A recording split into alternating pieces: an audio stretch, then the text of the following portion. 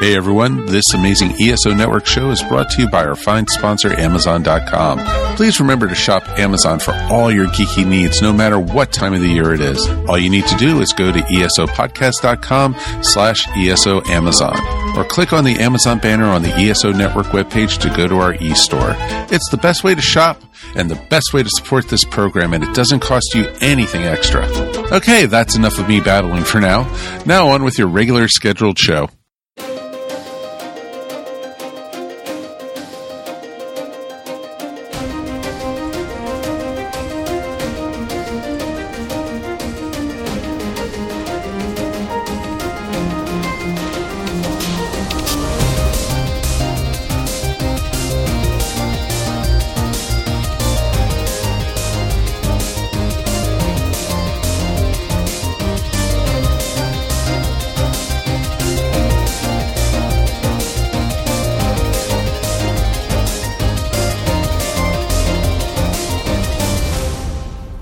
Hello, and welcome to another episode of the 42 Cast, your ultimate answer to fandom, geekdom, and everything.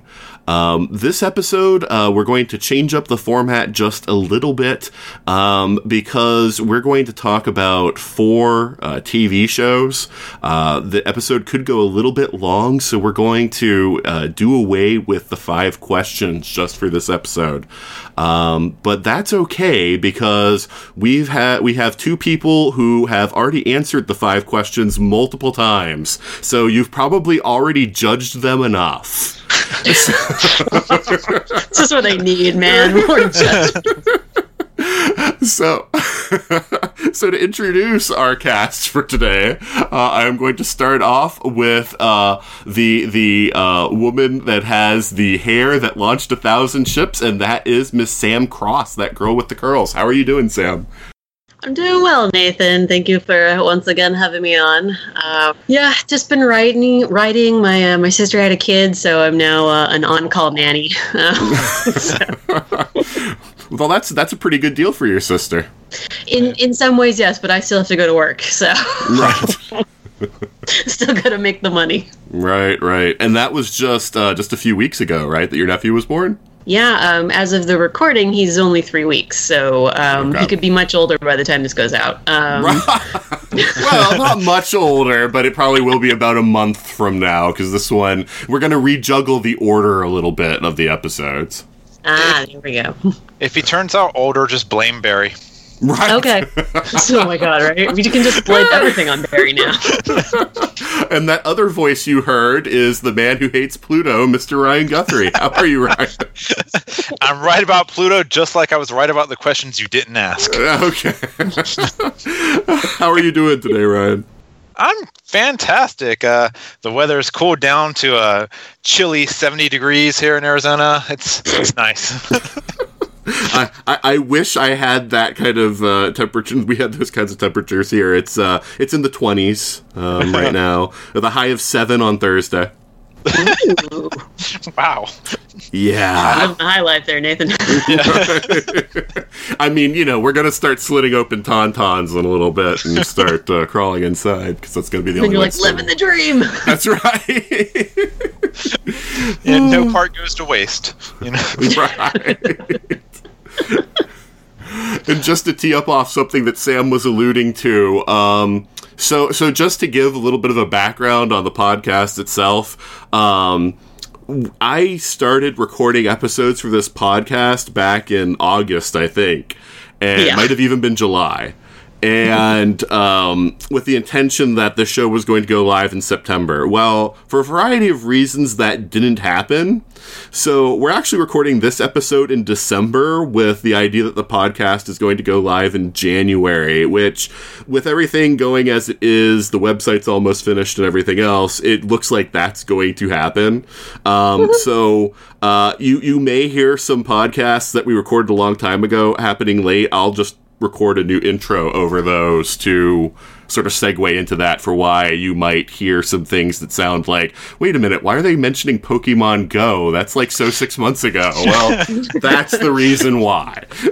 Like most transitional millennials, we just we like to think of the past as the present and future at all times. So, right. We're real big on nostalgia. We're mentioning Pokemon Go because we're hipster like that. Right. Ooh, yes. Yeah. Need some Pabst Blue Ribbon. And talk about our tattoos. Yeah. All right. Well, before we dive into our topic for this week, let's play this promo from another fine podcast.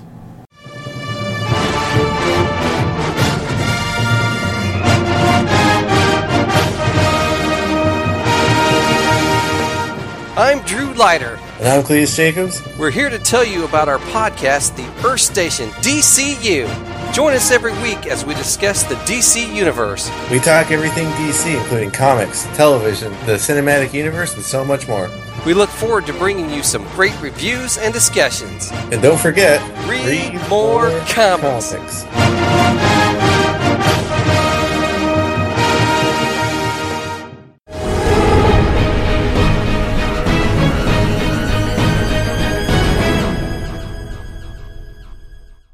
And we're back. And so what we're going to talk about this week is the Berlanti universe, the New 52. And and Sam scoffs because she knows it's true. But You're in the minority here, Nathan.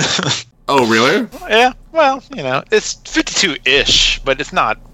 Well, no. we'll get to that. But I mean, I was about to say it can. What I'm alluding to, for people who don't know what the New 52 is, it's DC Comics had an event called Flashpoint, I think 5 years ago, and in that event, similar but not the same to what they did on the TV show when the Flash alters time, it basically creates a new universe for DC where certain aspects are the same for the characters, but there are also things that are different, and it allowed them to do kind of a soft reboot of a lot of their series. Bullshit! It's been met with mixed feelings, let's put it that way, but generally it seems to be overall negative. Yeah, it's an aberration, I believe is the term you're looking for. Right. In fact, they've started backpedaling just a few months ago with their rebirth, where they're not completely doing away with what they do with the New 52, but they're kind of trying to backpedal as much or as little as possible to make everyone accept it.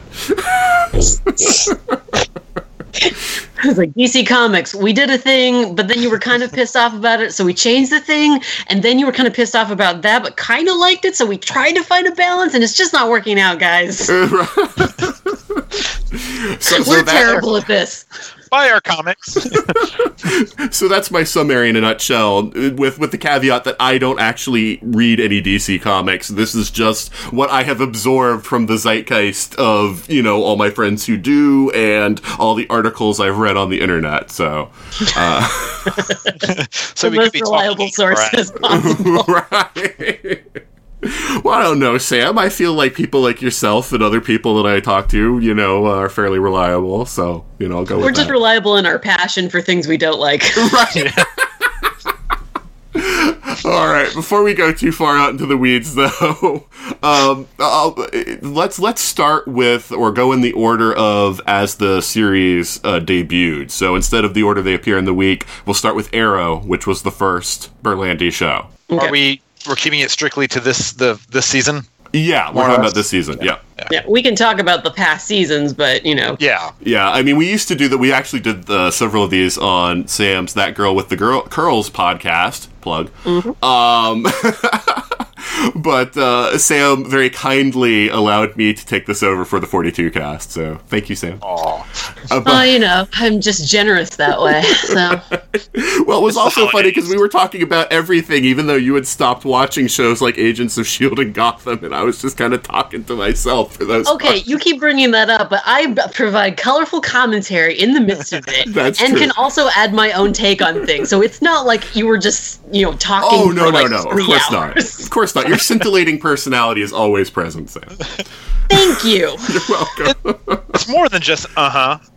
Right. Uh-huh. No, then it was like, oh, by the way. And then it was like, oh, yeah. But what about this? I was just yes-anding him. Right. there's a reason I didn't watch that show anymore, and you're kind of letting me know why.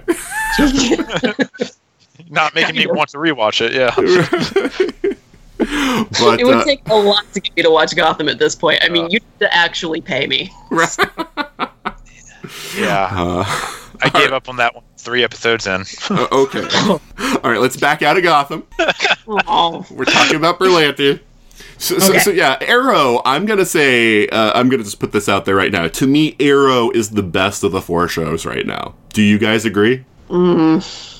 Well, while she decides, go for it. Yeah, I would say it's the most improved.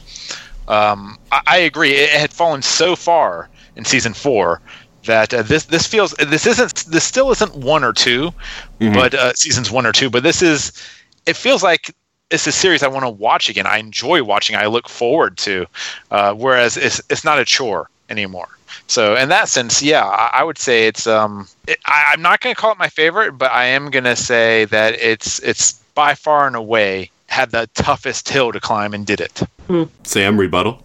No, it's not so much a rebuttal. I mean, I think I'm getting to a point with the Berlanti shows in general where it's almost like becoming a little bit exhausting to watch them. Mm-hmm.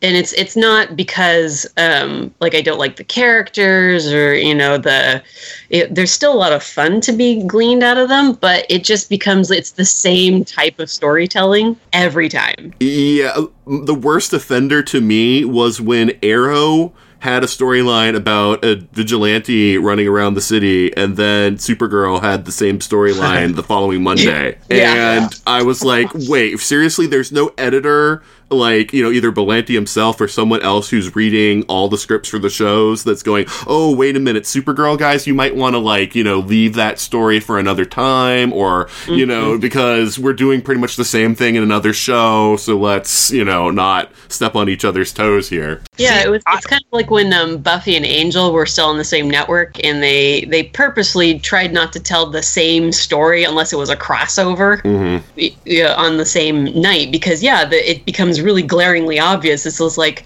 guys, you not talking to each other? Like, you all got to be working out of the same building at this point. Right. I know the vigilante that you're speaking of. I had that same thought. I was like, oh, this they've done this.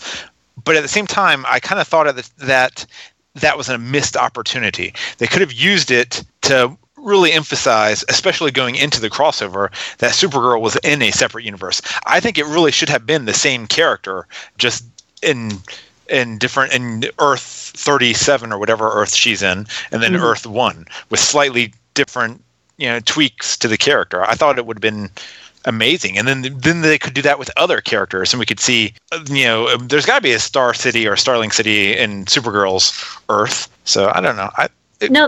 You actually make a good point. Oh, I was just going to say, in the crossover where Barry entered Supergirl's world, he did say that they were all the same cities that he knew. It's just he couldn't find an analog for Cisco, Caitlin, or Harrison Wells in Supergirl's Earth. But that leaves the room open, though, for any other character, though. There could be an analog. Yeah, absolutely. No, and I definitely like that idea, Ryan, that they could have easily... I mean... Again, they're all working out of Vancouver now, so it's just like, hey, you got an actor you're not using right now? Well, we'll use them over here. It's a really easy way to kind of go, like, we really like this actor, and we like the character that they're playing, and we're going to probably kill them on this show, but if we have another universe, hey, guess what we can do? Exactly. It's worked for Tom Cavanaugh, So, Yeah, I'm playing 3 different versions of Harrison Wells. He's actually done a really great job with it. Yeah, I agree, because I am someone who is a fan of leaving Supergirl in a separate universe. But then they should utilize that fact to tell kinds of stories that, that allows them to do, rather than just doing it because, hey, it really helps because we kind of set her up that way to not just, change things up so quickly. Yeah. No, the thing here with Arrow, for me, like, I do agree that it's not as terrible as last season. Right. Like, it so aggressively was terrible last season. It's like they were trying to be terrible. Oh my god, it just felt like that. It's like, we clearly don't know what we're doing with this magic storyline, and we are just making it up as we go. The most annoying thing to me is when he goes to the nightclub to learn magic, the perfect setup for Zatanna. And I'm like, oh my god, Zatanna. And then it's just some random person. Yeah. And basically him learning magic is just, hey, have a happy thought every once in a while.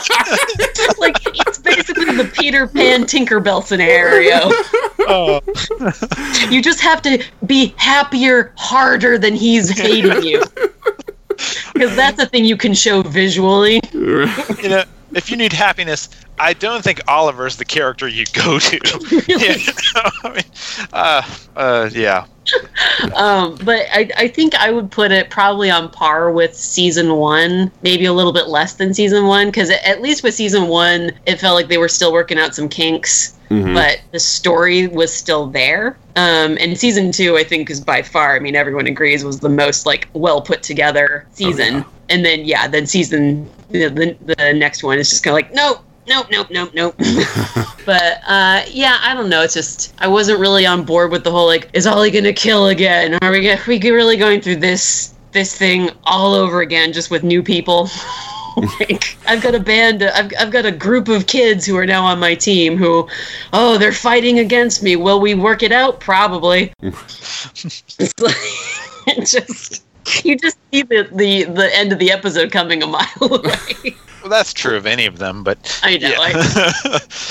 Well, I do find it interesting, though, because we went from Oliver as a man of extremes. You know, I'm just going to go around killing everybody to I'm not going to kill anyone to now where he's just like, I'll kill when I need to. Yeah. And he's kind of embraced that more pragmatic, outlook on things. And I feel like it is a step forward for the character. Yeah, I mean, it did seem kind of false to me when characters like Wild Dog are just like, you murder people? Really? You know, and I'm like, seriously, dude? You know, you, the guy who runs around with guns and a hockey mask?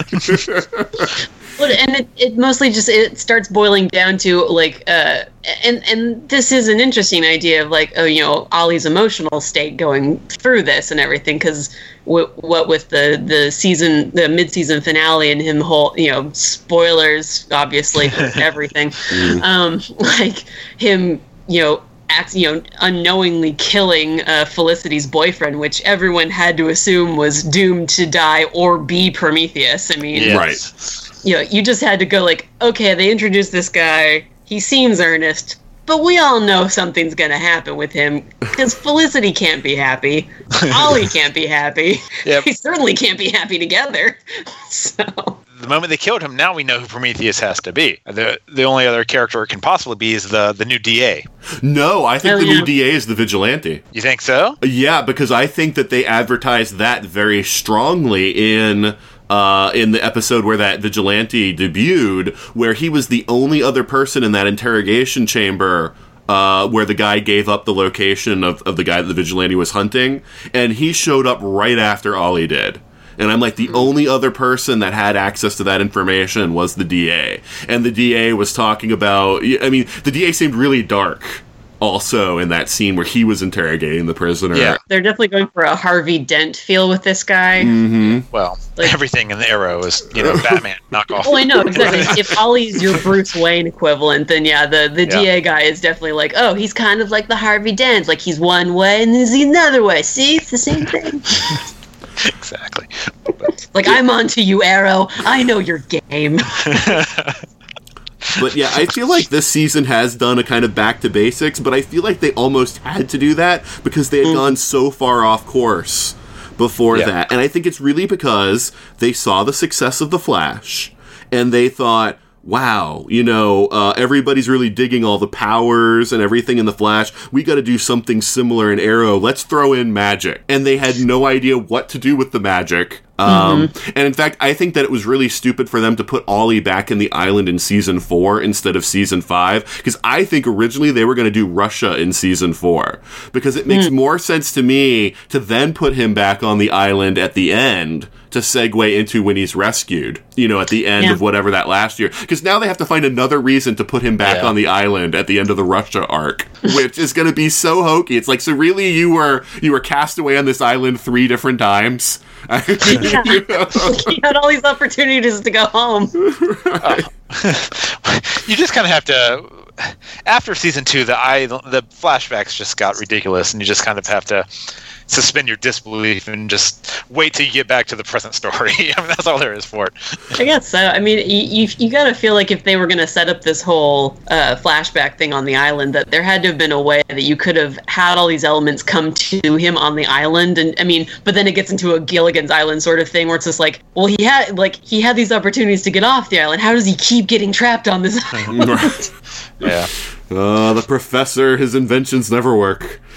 No, but that's the thing. Sometimes they did, but someone else always got to it. Gilligan, you know. Those Harlem Globetrotters totally got away with it. Oh, that's our Ollie. He broke another invention. Wah, wah. But having said that, I am enjoying the Russian flashbacks, more than the island last season. Yes. Yeah. Well, yeah, and more than Hong Kong in season 3, which was just atrocious. That was paint drying. I mean, you knew halfway through that the kid was going to die, and they just drug it out until almost the end of the season. And it was just like, really, guys? Seriously?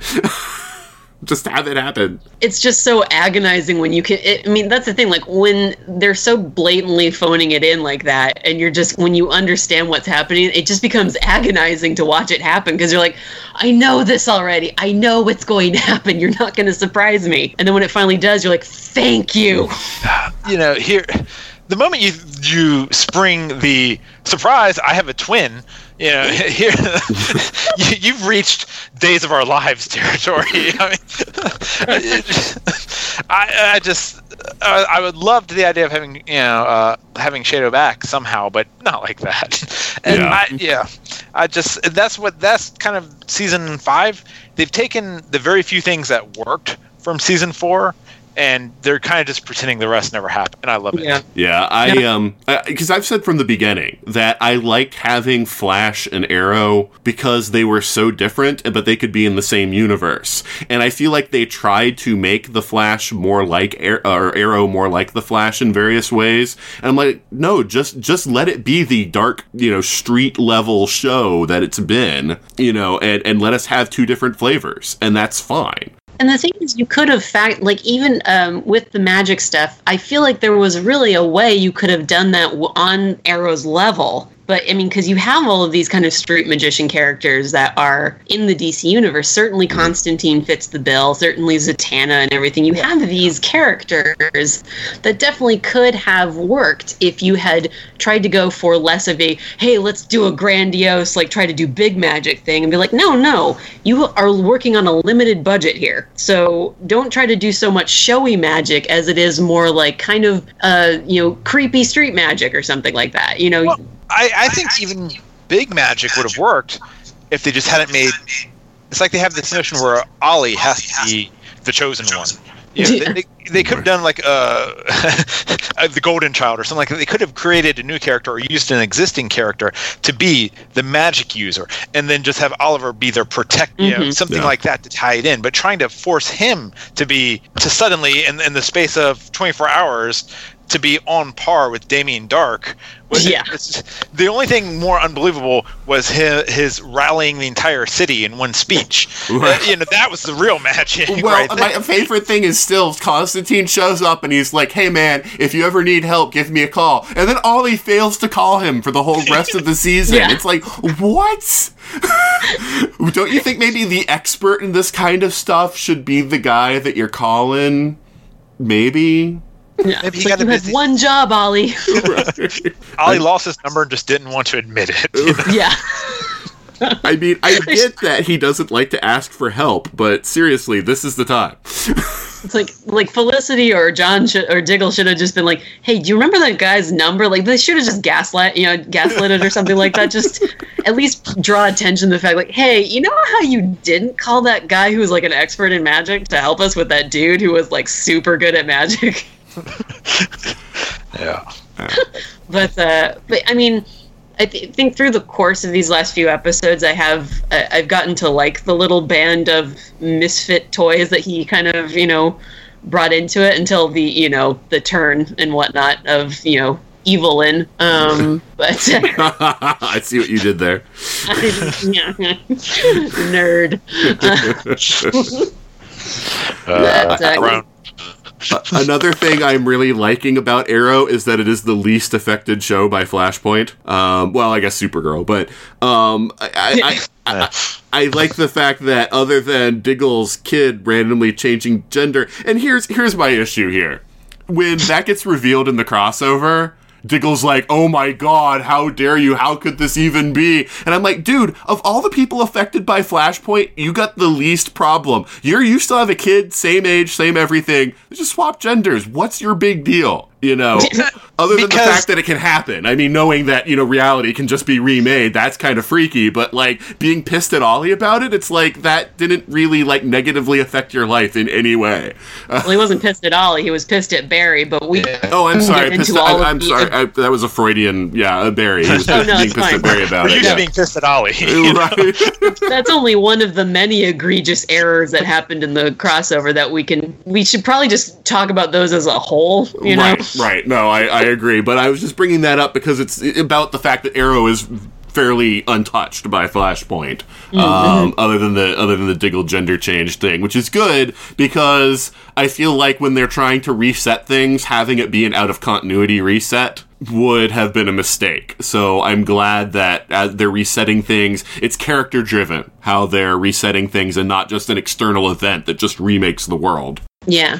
But they still have this tool they can now use whenever they want to say, you know, oh, Ollie's son has a different name now, or he's older now, or anything they want to do. We're getting Talia later this season, right? So we might still see ramifications coming down the pipe. Yeah, please, that we're not aware of yet. Flashpoint has been handled so poorly that I do not want anything else having to do with it to occur anywhere else in the series. But we'll get to that with Flash. Yeah. So how do you guys feel about the new characters who have been introduced and Curtis becoming a regular? I love Curtis. He's so adorable. See, what I think is interesting is that they've done they've basically taken all the lines they used to give to Felicity and given them to Curtis. So now Curtis is the one saying all the weird, goofy stuff, and Felicity is a lot more, I don't know, she seems a lot more centered and in charge, and it's helped her character in my mind. Yeah. Whereas I say that Curtis has all the dumb Felicity lines now, so... well, someone's got to do it. Right. I mean, Felicity has become the core of the group. They kind of, she's the mama. You know, they all rally to her, and she kind of tries to take care of them, you know, in her own way. And I kind of see Curtis as being Felicity's Felicity. Right. Is how I kind of see it. The only Watchdog I like, Artemis I like, more or less. The only one I could give or take is Ragman. He just doesn't do it for me. I can't understand a word he's saying. Well, yeah, when he's in the costume, I don't understand what he's saying either. And yeah, he just doesn't seem to fit. When he's out of costume, I don't get his role in the team or anything. I mean, other than randomly knowing that the Dominators are using Hebrew or something, which I'm still a little... Okay, sure. They know Hebrew? Interesting. Right. It's like, they're using Hebrew numerology. Okay. But, yeah, because aliens from another world do that. What? Right. Flashpoint. Okay, Flashpoint. Right. Well, yeah, because I thought that Ollie was dumb for trusting him, because it was the same episode where he was learning to trust Wild Dog, Evelyn, and Curtis with his identity and everything else, and I was like, that makes sense, though, because at least he's... met them, he followed them before he brought them in, or before Felicity brought them in, I guess. But, before, and so he knew a little bit about them. I was like, this guy absolutely nothing about, except that he's running around killing people. And you're just like, hey, you seem trustworthy, you want to know my secret identity? I mean, it's how it should have ended Batman. Hey, you want to know my secret identity? Because I'm the Green Arrow. I'm the Green Arrow. At least run a credit check on the guy, Something. But yeah, I mean, I like Renee. I feel like I love the joke, the Casey Jones joke about how Ollie loves the hockey mask. Yeah, I kind of like it. Right. But I thought that sort of like wild, character, needs to be there. The guy that's half cocked and he's going to go out, doing his own thing. I thought that was a good person to add into the mix. Curtis is the cerebral guy, but he's coming a long way. And Evelyn, I didn't see that one coming, with her being the traitor to them. But I liked Evelyn okay. My wife said she had no personality, and now we probably know why. They didn't feel like investing anything into her because they knew she was going to turn traitor. But why would you like a character and then be really disappointed that she turned traitor? Right. That just seems so stupid to give her an actual personality that you could latch onto.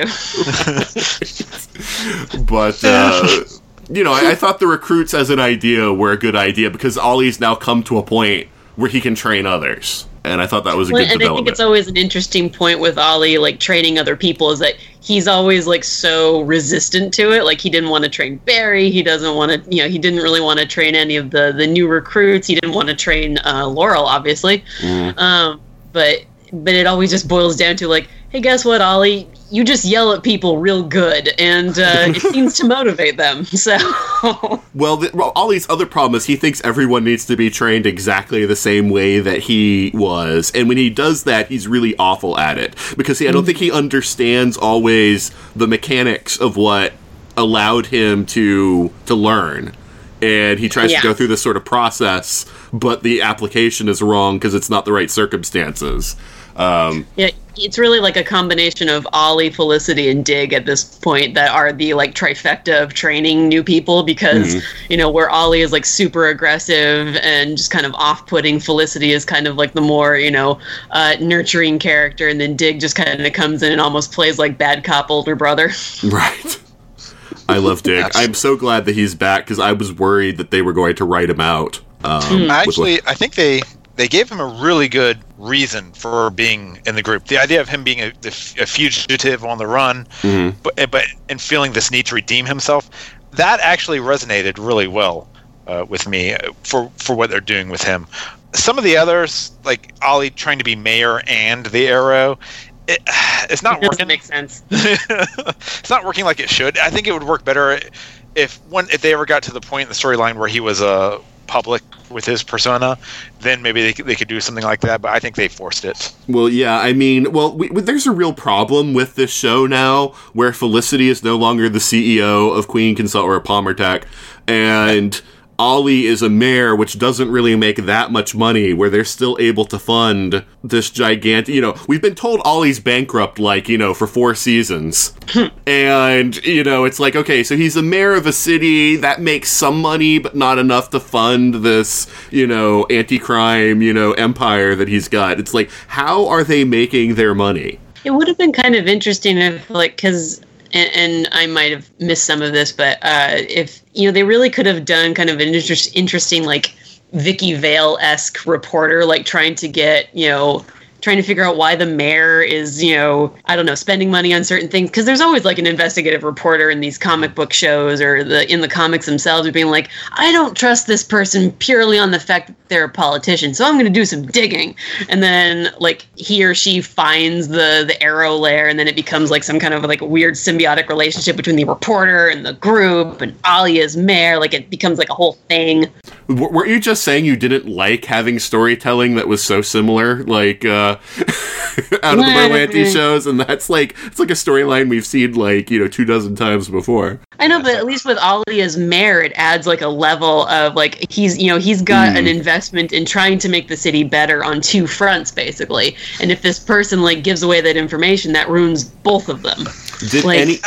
Did anyone notice in the finale that our new reporter character, who looks oddly like Laurel, like in a disturbing way, did anyone notice that her alcohol was all in Russian? Yes. Yeah. The vodka that she picked up, the bottle, and the camera lingered on it, so that's important. I don't know. I think that's going to go back to like KG Beast or something like that, maybe. Yeah, I thought that they were just gonna keep on and that she'd clearly drugged him or something like that. Like that seemed like what that shot was setting up. And then when they cut to the Arrow cave, and it's like, oh, he's okay, all right. Well, here's my 2 cents. we know that she has access to a picture of Ollie in Russia. Because that was the ending scene of one of the episodes a few weeks ago.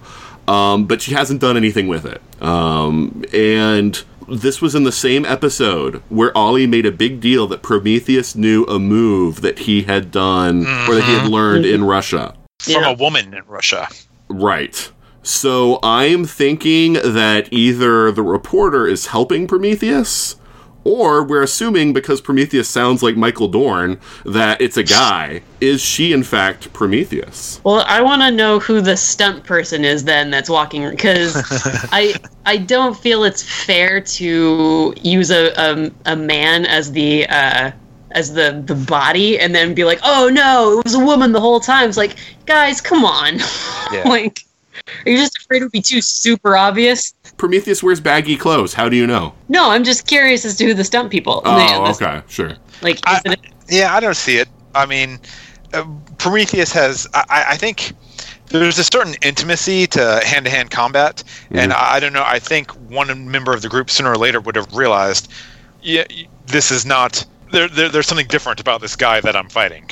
That than. As opposed to other men, that something that's similar to when I fought Laurel, or when I fought I'm blanking on her name, the white hair from season 1, but China White, yeah, or something like that. There's just similarities I think that would come across. And am I the only one who sees that reporter and every time thinks, my God, she could be Katie Cassidy's sister? No, there is definitely a resemblance, which is probably on purpose. Especially, has a type. Yeah. Well, yeah. Breathing. And you have to wonder like how they're trying to build this too, because with the very end of the episode where we see like dun dun dun, oh my God, Laurel's alive. Which, however, they're going to explain that without. I mean, there's got to be like another Lazarus pit out there, or clone, or it's Black Siren. Yeah, Earth 2. Oh, that'd be interesting. I mean, she was locked up in the particle accelerator. Last we saw her. Yeah, but did they, after they locked her in, did they do a thing where they got let out? Not that we know of, but who knows what happened because of Flashpoint. Well, no, see, I kept thinking that was how they were going to bring Laurel back, was in some weird, like, Jason Todd, Superboy Prime, totally, like, punched reality, and then she, he woke up. Yeah. Whereas this, like, Flashpoint happened, and then suddenly she woke up in her grave, and, like... Well, it'll be interesting to see where they go with that, because, it's either Black Siren or, like I said from the very beginning, Laurel's death made no sense in the episode they showed it, because the doctor's like, she's recovering, she's beat up bad, but she's going to be fine, and then all of a sudden she's, like, flatlining, like, 2 minutes later. Yeah. So I'm wondering if Prometheus has been involved since season 4, but from the shadows, and, quote-unquote, killed Laurel... put something in her IV or something that made her look like she was dead, just to run Ollie through the ringer. And that would be, if they did that, that would be pretty awesome. I don't give them enough credit to have planned that in advance, but after the fact, that would be pretty clever. Well, you also have a number of secret organizations in the DC universe. I mean, it maybe not Argus, but it could have been like, I don't know what. Oh shit! There's a bunch of other Hive. There could be a couple. Of course, I'm blanking on all of them now. But, the Marvel ones are popping in my head left and right. I know, right? There are a few of them where they could always kind of be like, oh, you know how there's Argus? Well, there's another super secret organization. Well, to me though, for this season where it's pretty much been. Given to us as this is Prometheus plotting Ollie's downfall this whole season. To me, if it's anything that doesn't have to do with Prometheus' plan, then it won't work as well. To me, this has to be part of the game that Prometheus is playing to just make Ollie feel... Either he found Black Siren and has recruited her and is going to have her spin some story pretending to be Earth 1 Laurel, or it's Earth 1 Laurel that he's now, putting out there, maybe so that Ollie will, feel better and then to kill her again, or some other purpose that is part of, making Oliver wish that he was dead, which is his stated goal. I mean, I love what he's done so far. I mean, he's made Ollie, he's alienating all of Ollie's friends, by having him kill Felicity's boyfriend, by setting up Diggle, so that Diggle gets captured. he's basically deconstruct. He fought Curtis in front of Curtis's boyfriend specifically to cause the trouble between the two of them. He's been very smart about how he's been taking him on. And the only thing I know for 100% certain is if the explanation they gave in that episode that he's the son of some character that they just kind of made up as a flashback. Yeah. Then that will be the most bogus thing that happened during season 1. Right. That would be the biggest letdown that they could possibly do with Prometheus. So, how do you feel about the theory, tying Prometheus to Quentin, either possessing him, or do you just believe Prometheus snuck into his apartment and cut him just to frame him? Oh, I think he's framed, because here's the thing. Even if Quentin was in such a sorry headspace that he could... that he could become a murderer like that, he doesn't have the skills to do what Prometheus does. And unless Prometheus is, Matt, you just talked about possession, that's something I hadn't even thought of. But unless it is some magical thing where it isn't really him anyway, but something possessing him, that would be the only way his body could be used for that. Because, I don't think that Quentin has this... I mean, he was knocking arrows out of the air. Yeah. Yeah, cops can all get that training, Hey, well, when you're in Star City, maybe you do. I mean, there do seem to be an abundance of arrows flying around that city.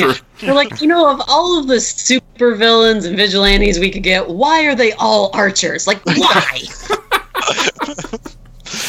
Yeah.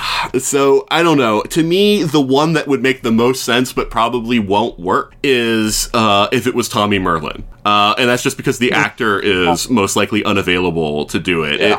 If they made it where Tommy was either brought back by Merlin using the Lazarus pit, maybe that's why he was trying to get them not to do it with Sarah, is he saw what it did to his own son when he tried it. Something along those lines. I could buy that, but I don't think that the actor, because he's doing another show, is available, so that's probably not it. Oh, that answers your previous question, though, totally to a callback. But Thea's paying for everything. She's got Merlin money. Yeah. Oh, that's true. But do you think she's still doing it even though she's not being speedy? Yeah, probably. Yeah. Oh, is she? I mean, every third episode she suits up again. Right. But, no, it's just been the last For two. someone who really wants to get out of the game, she's in it a lot. Yeah. But, I mean, she's still down in the lair often enough, so out of costume. So, I could see her footing the bill. Okay, yeah, I know, because you're right. They did say that last season, I think, that she had all the Merlin money that she was able to spend, so I guess that does make a kind of sense. Yeah, and there's kind of an irony. Actually, I could definitely see her doing it just kind of to twist the knife into Malcolm, that she's using his money to pay for Oliver's adventures. Yeah. That sounds like something Thea would do. Yeah. I kind of like the idea because I've once again the rumors of the Question coming into the fold are out there because Berlanti really loves the Question and wants to put either the Victor Sage or the Renee Montoya version into Arrow, which I think would actually kind of work in their favor because who do you get to kind of track down a mysterious archer? A detective. Right. And they can have the Huntress come back at the same time. Oh man, I don't know. The Human Target was kind of a dud. He wasn't bad, right. But if they do it right, I think the Question would have to be more than a one episode. Oh, of course, yeah. But it would definitely be kind of cool because the Question would just find the Arrow Cave and just show up and be like, oh yeah, no, I found it. It's not that hard, actually. To be fair, that's true of all the Berlanti shows, Basically, yeah. How did you find the secret lair? Like, why? Like, it's hard? Well, my favorite was last season when, Quentin's down there in the lair, and then suddenly Merlin and like 20 ninja just show up. And he's like, what, you let everybody in here now? I just love it if more villains ran into each other going into the lair. Be like, are you here to kill him? Because we're here to kill him. Take a number. It's like, we have an appointment. Damien Dark was probably the only villain that never found the place. Yeah. Did he really have to? So do we have anything else that we're really burning to say about Arrow this season? I like Dolph Lundgren, so that was fun.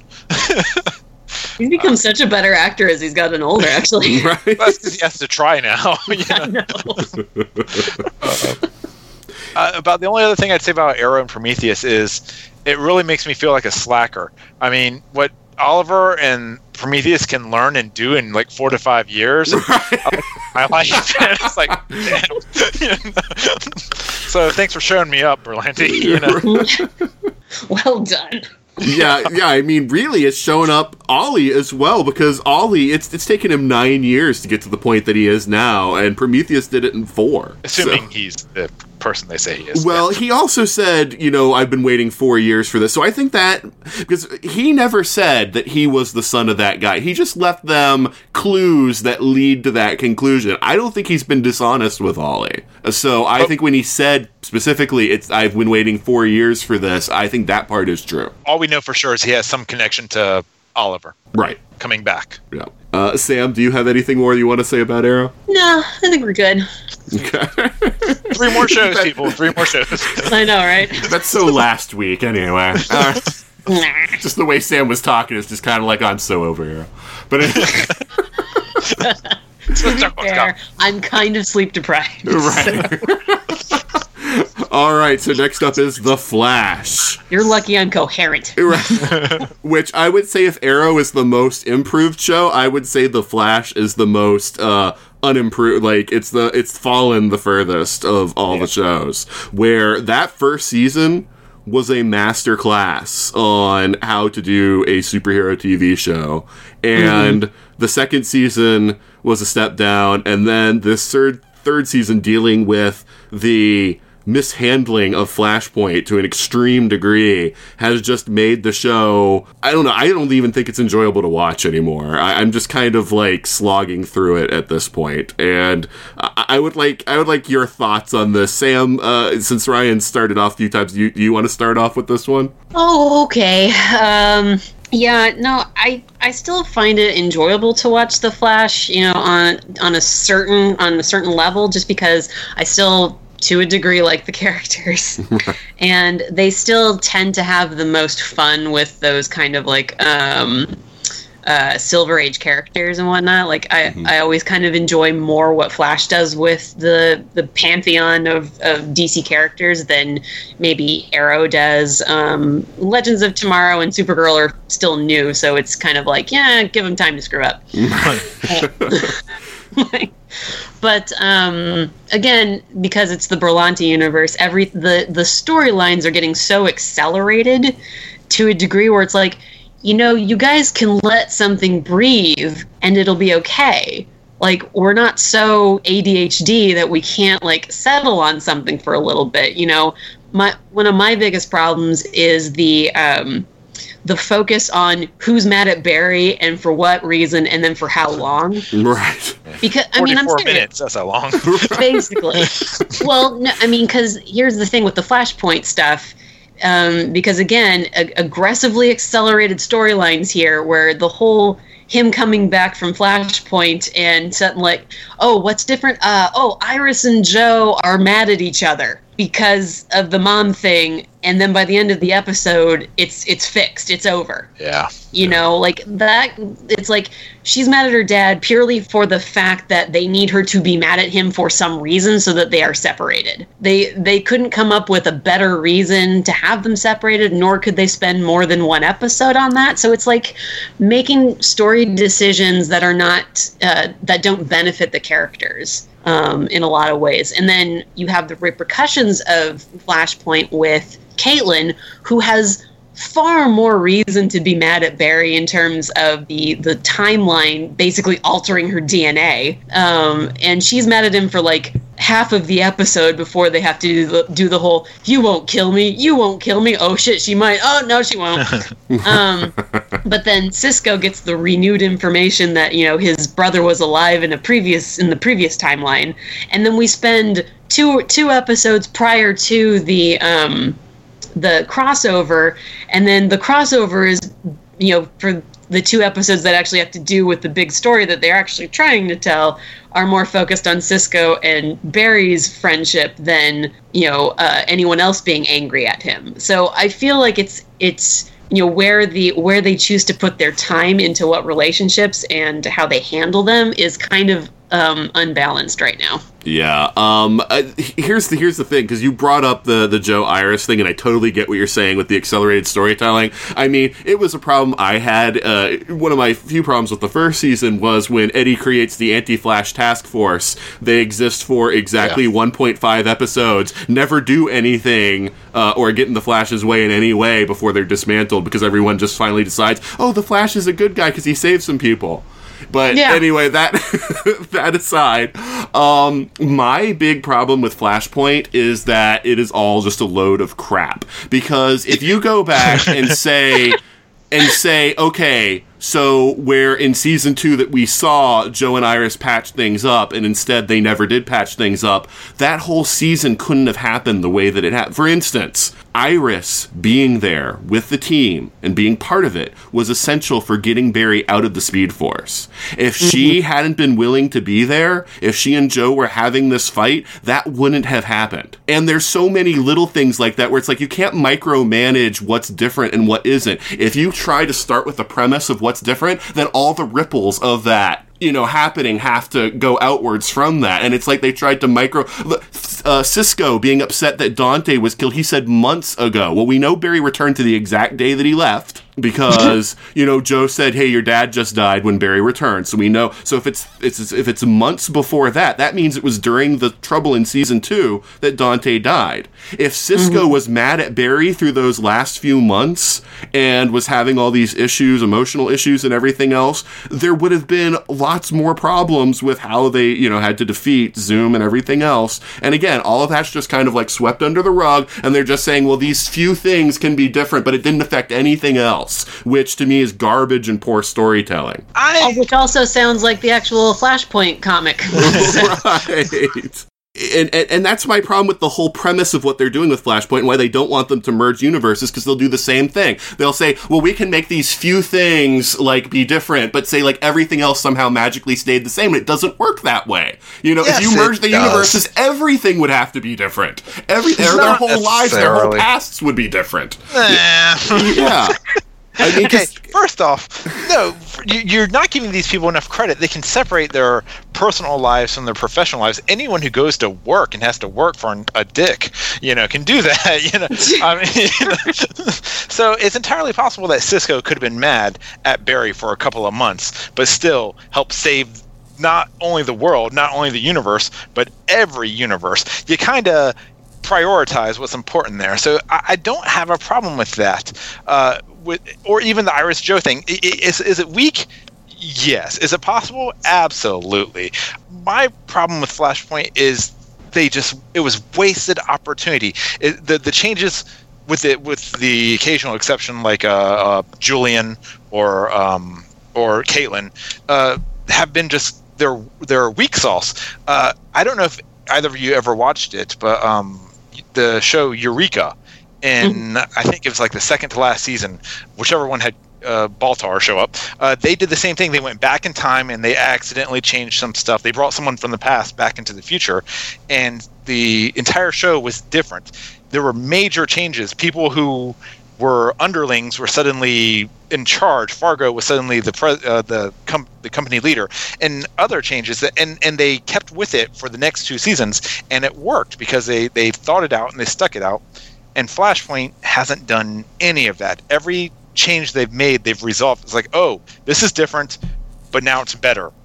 Within this episode, we noticed it was wrong, and now we fixed it. The very fact that once Cisco did learn of Dante's death, that Dante was alive pre-Flashpoint, and the fact that he stayed mad at Barry for 2.5 episodes is amazing. That's the longest they've taken anything through in this season.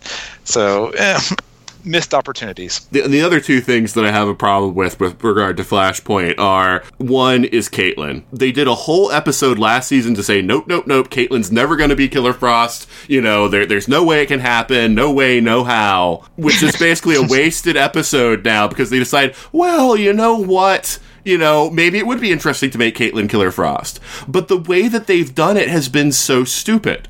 Ryan and I have talked about this before, and Ryan says, well, it's the DNA changing is actually messing with her mind, which is fine. I understand the explanation, but wouldn't it be far more interesting to have her have a real character reason that after she is given those powers to actually become bitter and, to actually, become an angry, evil person. But instead, it's this sort of like magic, we hand-waved, we've given you powers, and because of those powers, it's altering your brain chemistry, whatever. To me, that was so flat, was the least interesting way they could have done Killer Frost, and I really couldn't care, about it. And it's also kind of like it's a convenient, out for them if they need like her to, she's not using her powers, she's trying not to use her powers, but we need her to use her powers at the end of this episode to like beat the villain or something like that. Yeah. It's basically it's to give them kind of an out on certain things too, because they're like, well, what if we need this? Well, Caitlin will just do it. I think if they did it right, if they actually, like we've talked about, Nathan, if they did that in the show and explained that, hey, the metahumans, their DNA has been altered and it's messing up their brain chemistry to a certain degree, and that's why so many of the metas have become villains. It would make sense in the sense that the more some of them use their powers, the more imbalanced they become. And if they actually used Caitlin as a test subject to discover this, I think then it would have been a good change. It would have made sense. But the very fact that we're dealing, or if we find out, I mean, let's be honest, she's been through some crap. She's lost 2 loves in 2 years, 2 major loves in 2 years, who've died, and that hasn't, unless she's been suppressing it. And maybe that's part of it as well. It's all interconnected. But they have to explore it. They can't just say she uses her power, she's evil for reasons. Well, but that's what they're doing. You could have tried something too with, like, instead of making Julian the obvious, like, he's clearly going to be the Prometheus guy. You could have actually. You could have actually gone the other way and been like, Julian is oddly enough not the other guy. It's just some random dude. But Julian is brought in to kind of, fold him into it, where he, basically gives them that information on metahumans, where since he's been devoting presumably more of his time to studying them, like, then he would be able to give you that information about the brain chemistry, know? Yeah. How refreshing would it have been if Julian was just a jerk and not a supervillain? What? Yeah, when they revealed him taking out the mask, that I was just, I sighed. It was just the biggest, longest sigh, because it was the most obvious way to go, and it was the least interesting. Mm-hmm. I agree with that. Except for the fact that when he's possessed, his accent disappears for reasons. Well, no, because it's Savitar's. Yeah. That's true. This could be Savitar speaking through him. Well, that's what they said in the last episode. Could they just bring Gorilla Grodd back for a little bit? No, he costs too much money. Well, I love how every other universe supposedly has tons of, speaking apes, and we just had the one in our universe. Oh, I love that too, where he's like, wait, you don't have a whole bunch, like a whole city of apes, basically? It's like I want to live there. Right. Because, both Harry and HR have both said that on their Earths that they have, tons of, intelligent apes. So, we're missing out. I kind of want them to do a showcase of just Earth 2 stories so that we can kind of see, like, how amazingly awesome and way better Earth 2 is. As long as we can see, as long as Barry runs around on a dirigible, I'm good with it. Yeah, I was about to say, or Earth 3, because I'm really digging John Wesley Shipp as Jay Garrick. Every time John Wesley Shipp is on the show, it's like 10 times better. Right. And with Mark Hamill as the sort of jokerish version of the trickster on Earth 3, that was just beautiful. It was so good. They just need to get John Wesley Shipp on Legends permanently. That would be great. Yeah, oh my god, yeah. And he could totally be like the hipster on the show. Yeah. He could be like, hey, I was a superhero before it was cool. Although, credit where credit's due, it was extremely predictable that Julian was Dr. Alchemy, but at least it wasn't HR. Yeah. True. That's true. Greetings, Earthlings. I'm actually loving HR. I don't know why. I shouldn't be, but I do. I think it's just because Tom Cavanaugh is just really likable. Probably. I've never seen him play drums, but he walks around with sticks all the time. I just feel like that's the closest to his actual personality. I really love the idea of what they're trying to do with HR. Of, okay, sure, yeah, Wells wouldn't be a scientist on every Earth that he exists, and just the idea of a guy who just wants to escape his own life that, is kind of tanked, and he's just pretending to be this other guy so that he can write a novel. I don't know, I just like the whole setup for it. I think it allows him to play a different character, and the fact that Caitlin and Cisco have been able to solve all the science stuff anyway, they didn't need another scientist. Only thing that would make it better is you find out he's actually running from an ex. Oh, I love that he was hitting on Joe's girlfriend. Yeah. The looks that Joe was giving him when he was hitting on his girlfriend was just hilarious. And when he's drunk and he's like, "Good job, Joe," after Joe kisses her. Perfect. Hey, and credit there. At least they're trying to get Joe a girlfriend or something, because some sort of life. He needs some life outside of Barry and Iris, and now Wally. Yeah. I mean, it's he needs his own life. But I haven't mentioned the other real problem I have with Flashpoint, and this one is a real kicker to me, and it's part of the reason why I feel like the time travel on this show, and to another extent Legends, even though they handle it differently, makes me so annoyed and doesn't make me excited like time travel normally does, is that we no longer have the Reverse Flash stranded 15 years ago to become Harrison Wells, yet nothing has changed. Mm-hmm. And that is the biggest flaw in this whole setup, that there's no way around. There is no longer a guy there to take Wells's place and become the evil Wells, who, then accelerates the development of the product particle accelerator and makes Barry become the Flash early. But yet it happened anyway. Yes and no. I mean, they tried explaining around that. That Reverse Flash exists up to the point. Any Reverse Flash we see, which I'm assuming includes the Legends Reverse Flash, is prior to Reverse Flash coming back and becoming Harrison Wells. So all this, I mean, he's got, however old, 40-something, years, or maybe longer because he is from the future, that of adventure. So it's entirely possible that all this is still happening prior to his unraveling death. Whenever you... No, I'm not talking about the unraveling death. I'm talking about how when Barry and the Reverse Flash show up, their selves that existed in the house disappeared. They were eradicated at that moment, and then they run to the present. So it's no longer the scene that we saw in Season 1, where the Reverse Flash leaves the house, loses his speed, and is then forced to become Harrison Wells and create the Heart Particle Accelerator early to get home. And that never happened now. So that is my problem with the whole Flashpoint scenario. Yeah, I remember either you mentioned it or I thought about that when it premiered. But then at the same time, there should have been like 4 Flashes in that scene anyways. Right.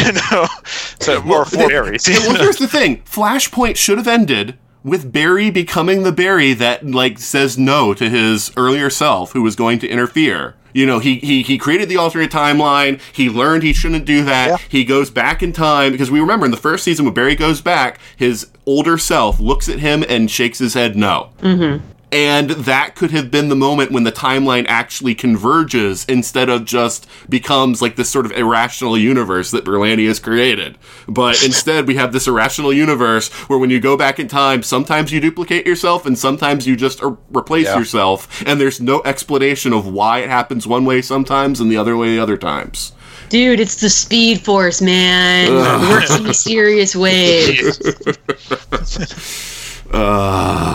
So this is my frustration with this season. Yeah, that's my frustration with time travel in general, and why I don't really care for it as a storytelling device in long-form television. Up until Abrams, Star Trek did the best time travel. They were consistent over 40 some odd years, But Flash screws it up in one season.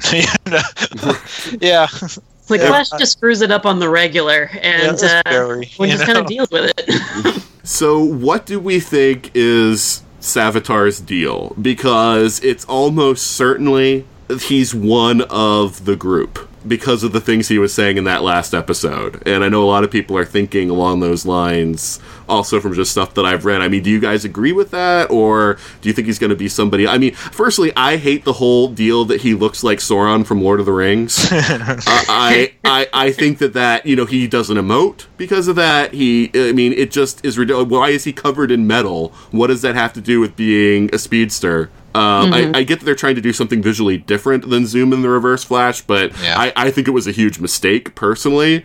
But, you know, what do you guys think about, like, the sort of revelations that he was giving? I don't know that it necessarily means he's one of the group. It just means he's got access to the Speed Force. I think he's going to be a Pa Wraith to the Speed Force. You know, I mean, he's going to be the dark manifestation of the Speed Force. The very fact that he's been able to take Barry around almost instantaneously instantaneously from place to place suggests that maybe has access to all places and all times, and so he's limited only apparently by the stone box that they keep him in. So I don't see him as being part of the group. I just think he's got access to possible futures, no different than Gideon in the room that they sometimes forget they have in the newspaper from the future. You know? Well, yeah, and I think that throwing the box into the Speed Force was probably the worst idea, because it's going to turn out that it charges it up or something, and makes it even more powerful. I feel like it's just the season is maybe just leading up to getting Barry to God mode so that he can go up against Savitar, but then, which could also work, but then it's like, it's very similar to maybe what they're trying to do, what they did with, like, Wally West in the Justice League cartoon, where he merges basically with the Speed Force and then almost disappears and everything, which I think is a route that they could definitely go. I mean, they kind of sort of did it already when he was trapped in the Speed Force, but in this way it would be him more like purposely taking it on to be, you know, so he could beat Savitar. Like, maybe he has to go to the Speed Force and be like, hey, I can talk to you, right? Like, you're a person. And then, like, makes the case, and they give him those powers, or he figures out a way to do it. And then it's more about, like, trying to make sure that he doesn't go, like, full on, you know, I have reached Zen and now I must become permanent energy or something like that. Actually, I would really love, because they keep on setting up that Wally is faster than he is, I would really love it if the season did end with Barry merging with the Speed Force and Wally is the new Flash. They're not going to do that. I know they're not going to do it, but to me, that would be the narrative, that would be the logical narrative choice, you know, with what they're setting up here, because it's like Barry exchanges his life for Iris. The only way to defeat Savitar and save Iris is to take on all that speed and become one with the Speed Force, knowing that after he saves Iris, he has to go. And that would be, it would be sad, it would be, it would feel logically right, it would feel like the right decision, it would be the hero's choice, right? And then they've already set up Wally as the logical successor, and so he can just take over.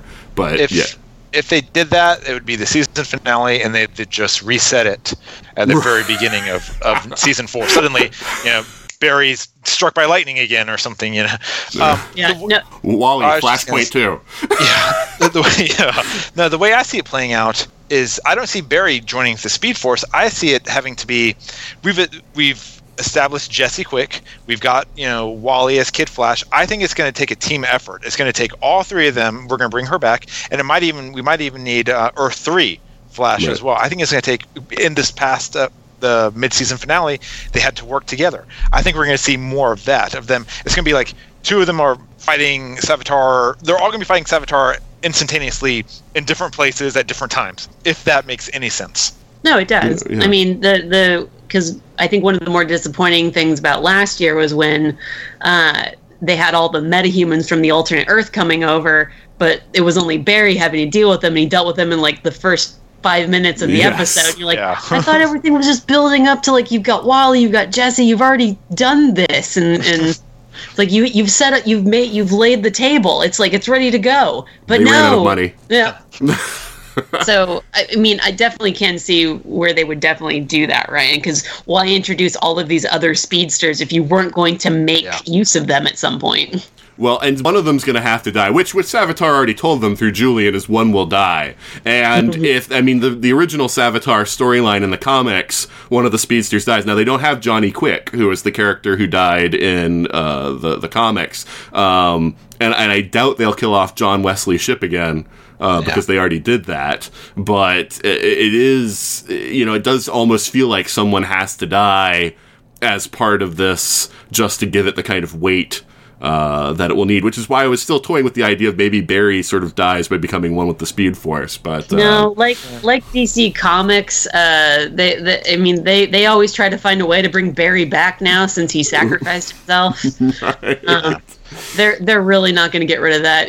If all likelihood it would be Jesse Quick or Jay Garrick because they're not regulars. Right. Or no, it's going to be even less meaningful. It's going to be Julian.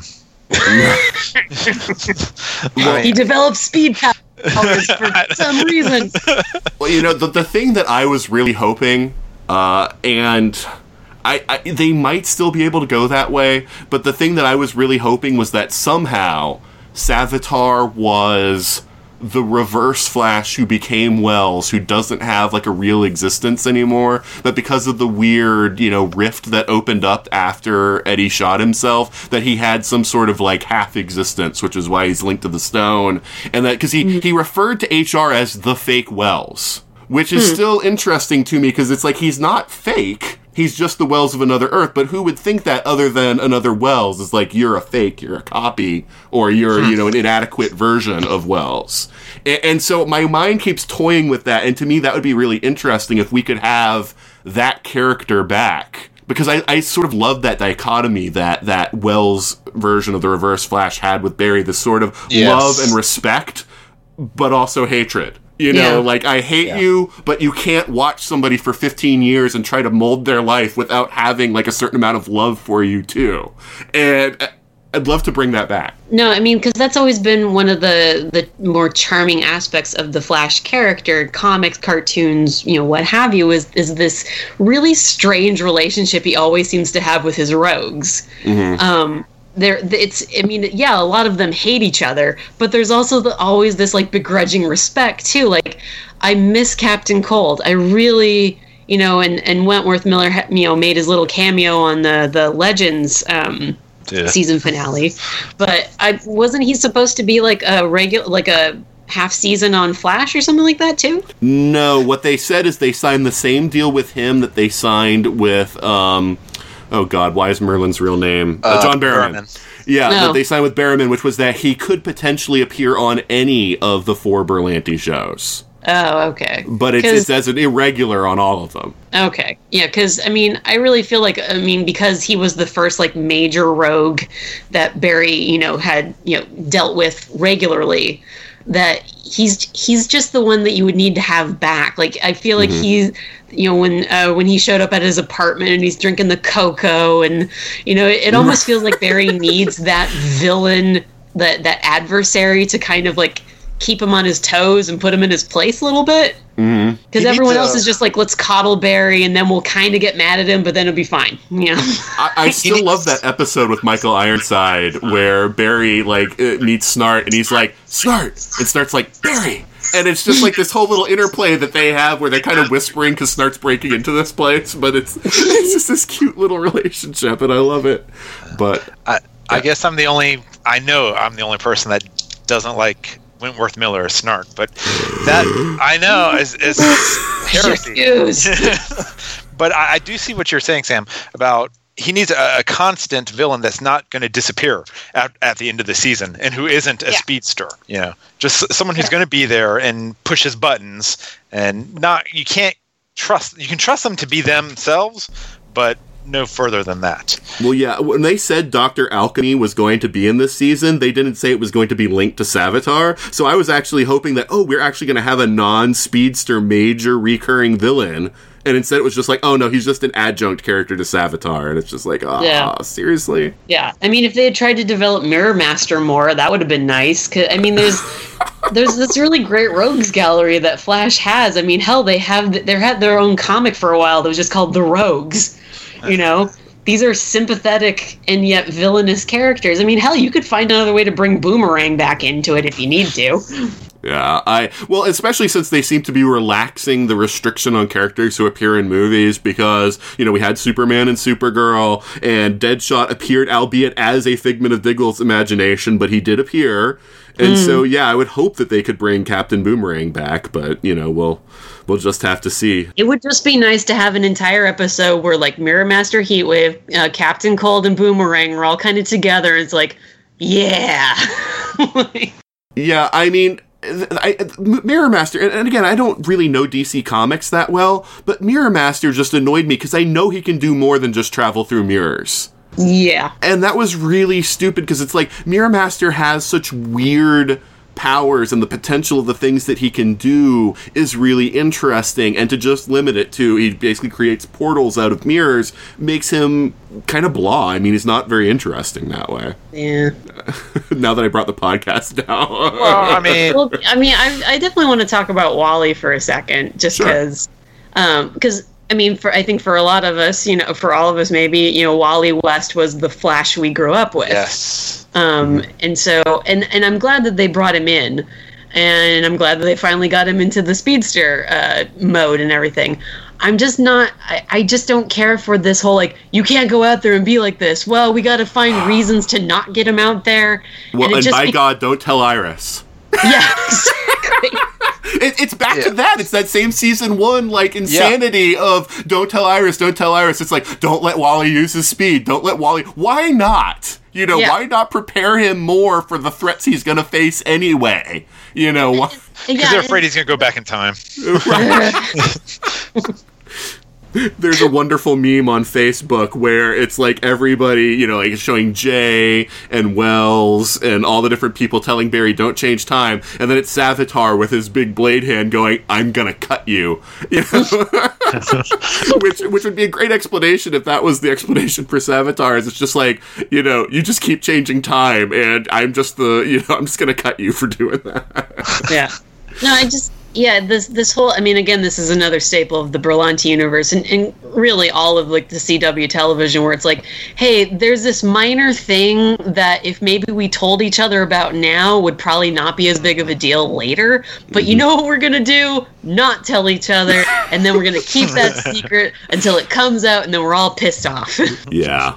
Does anyone care that Iris is going to die? I mean, do either of you care that that's the cliffhanger? I actually do like...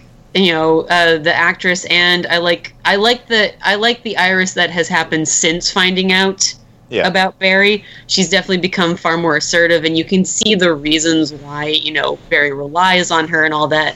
I do wish they would give her, she's not really a reporter so much anymore. She's not doing that.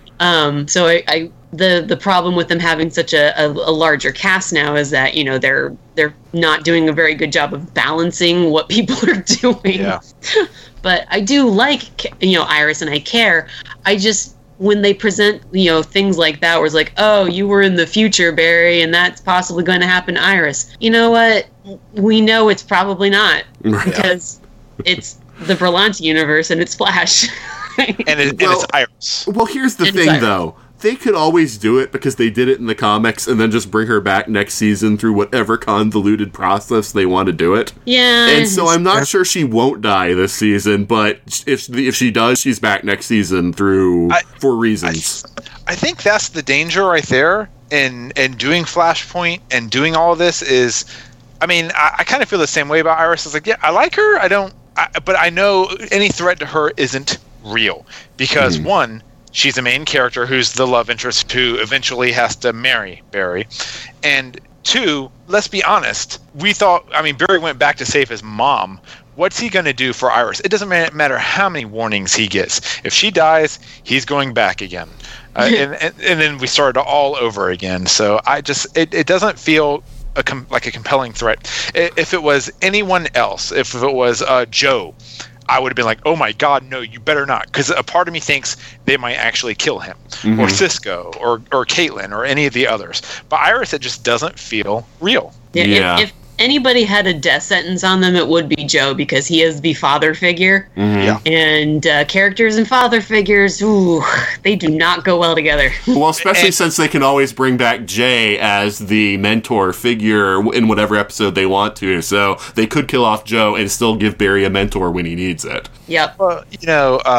To call back again to Arrow, Deathstroke killing Moira was a powerful episode, and they could do that with Joe, and it maybe not with Savitar. Savitar is no Slade, but something like that. Joe, sooner or later, Joe's going to bite it, and that's why had he been up there, I would have thought, yeah, they could do it. Of course, if they do kill Iris. I'm shocked Joe has made it as long as he did, because that was what I said after watching the first episode of The Flash, is how long I love Joe, how long before they kill him.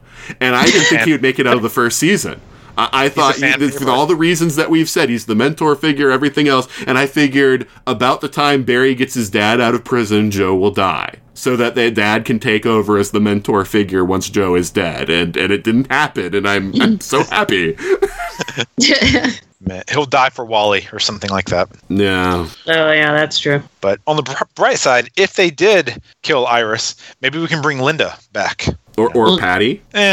Really? You prefer I was Linda? I was not a fan of them having Linda Park with Barry. Like that. No, for Wally. Oh, sure. Yeah. For Wally. Yeah. No. I'm saying if they kill Iris, they should bring Patty back for Barry. But yeah, I just didn't like Patty. No. Yeah. Really? No. If Linda Park came back, totally with Wally. But she would be. Doesn't really matter. She's only a few years older than him. So. Well, she was older than Iris. Oh, that's right. So she's like 28 and Wally's like 18. So it is a little on the weird side. Yeah, it's still weird. I know. I didn't like that they introduced Linda and made her that age, because I knew if they ever brought Wally in, that would make that kind of weird. And I wish that they had waited for Wally to introduce Linda. But now they're setting up Wally and Jesse as a thing. So I don't know. I mean, that's different, but it could be interesting. No, it's definitely cute, and I did like that. Wells was just kind of like, you stay away from her. I don't know. Maybe Wally will get aged up in the Speed Force or something. Who knows? Oh, that's true. Flash. Yeah, those wormhole aliens. Speed Force. They can. Well, no, because in the comics, Wally was the one that really figured out how the Speed Force worked. Yeah. Mm-hmm. But again, like DC Comics likes to do, they'll probably give all that to Barry. Right. Well, I mean, what was his name from Wally's mentor? Max Mercury, who they're kind of merging with Jay now, because I was noting that in this latest episode that suddenly Jay is the guy who has all the Speed Force lore that I was hoping they were going to introduce Max Mercury to give to Barry, but whatever. Yeah. That's actually, that right there is the catchphrase for the entire season. Whatever. Well, I just love the idea of this guy who has been bouncing around time all this time, because the one thing he wants is to achieve that nirvana of becoming one with the Speed Force, and he can never quite get. Every time he gets close, he ends up being bounced around time and not quite getting there. And so you've got this guy with all this knowledge of ages and times past and everything else, and he can never get that one thing that he really wants. And I just loved that character, and I would love to see him, but I don't think they're gonna go there. Oh, maybe HR is Max Mercury. That would be amazing. And he is a fake Wells. I'm just saying. No, that would make him a fake Wells. No, you're right. That would be interesting, actually. But I think we've kind of beaten the Flash horse here. Do you guys have anything else to say, Sam? No, I think we suitably covered it until we get to the crossover. Right. Ryan? Yeah, I'm just glad. You know what? Joe's got a girlfriend. He's going to die. Oh, and you're probably right. No, if anything, the way this show works, Joe got a girlfriend. Girlfriend's gonna die. Well, either way. And it's that reason why I really hope Jesse doesn't buy it, because I think there's something. I mean, my daughter is so excited about Jesse because there's a female speedster, and that's what would really suck if they killed off Jesse. But right, yeah. Ooh, what would be really cool, actually, maybe, is if oh man, if they had people, because one of the things that I really don't care for when they introduce a time travel aspect is, where are the people from the future coming back to our time? Yeah. You know, what if, like, because in the comics, again, I mean, you'd have to fudge the timeline a little bit again, but Wally and Linda have twins that they named Jay and Iris. And so what if one of them were to come back in time, and then it's just like, oh shit, or Impulse comes back or something. I mean, you're this close to Bart, you know? Well, yeah, they've mentioned Impulse several times. The Berlanti people have mentioned that several times as a character they're kicking around and looking for ways to introduce. So I would not be surprised if he shows up by the end of the season. Yeah, it seems like that's the way you'd have to go, because you're going to run out of other timeline fiascos to sort through, so why not someone else coming and mucking it up? Right. Well, when you run out of timelines, you just go to another universe. That's the thing about Flash. You can go vertical or horizontal here.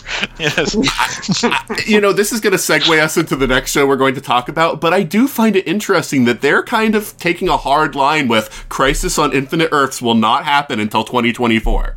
You know, we've mentioned it now several times in The Flash, you know, the newspaper article, everything, they're bringing it back, you know, because we haven't seen it for a season.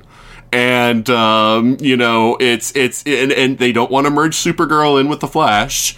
And I just find that kind of interesting, because certainly the easier thing to do probably would have been to just merge them together, but they're not doing that. So that's going to have to be it for this episode. We've just recorded way too much material to put it all in one episode, but don't worry, Sam and Ryan will be joining me again for the next episode to talk about Supergirl and Legends of Tomorrow and the Invasion crossover. So please stay tuned for that. I don't know. What do people say anyway? I mean, you don't say stay tuned when it's on the internet. Stay clicking? I don't know.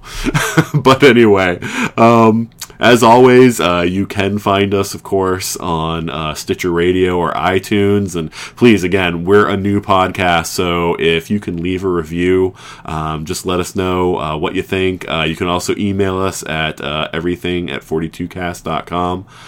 But the reviews certainly help, not only giving us feedback for how, you know, whether you're liking what we're doing or how we can improve, but it also helps promote the show and, you know, lets it show up on feeds and things that search for shows and show people ratings ahead of time. So that would definitely be helpful to get the word out there and promote the show. So I would definitely appreciate any help in that regard. But otherwise, I'm Nathan. And you can find me at my blog, which is blogger_who.livejournal.com. You can find me as _blogger_who on Twitter, or you can find me contributing reviews to ESOpodcast.com on our mothership, Earth Station 1's website. So you can look for me there. And of course, we'll have sign-outs for Sam and Ryan next week.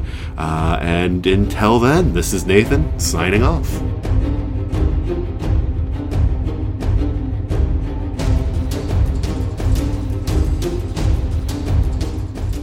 You've been listening to the 42 Cast, copyright 2017. Got a question for the ultimate answer? Contact us at everything@42cast.com. Theme music is Sharper Swords by Brandon Ellis. Check out more of his work at www.cityfires.com. Incidental music is provided with permission by Fur DK.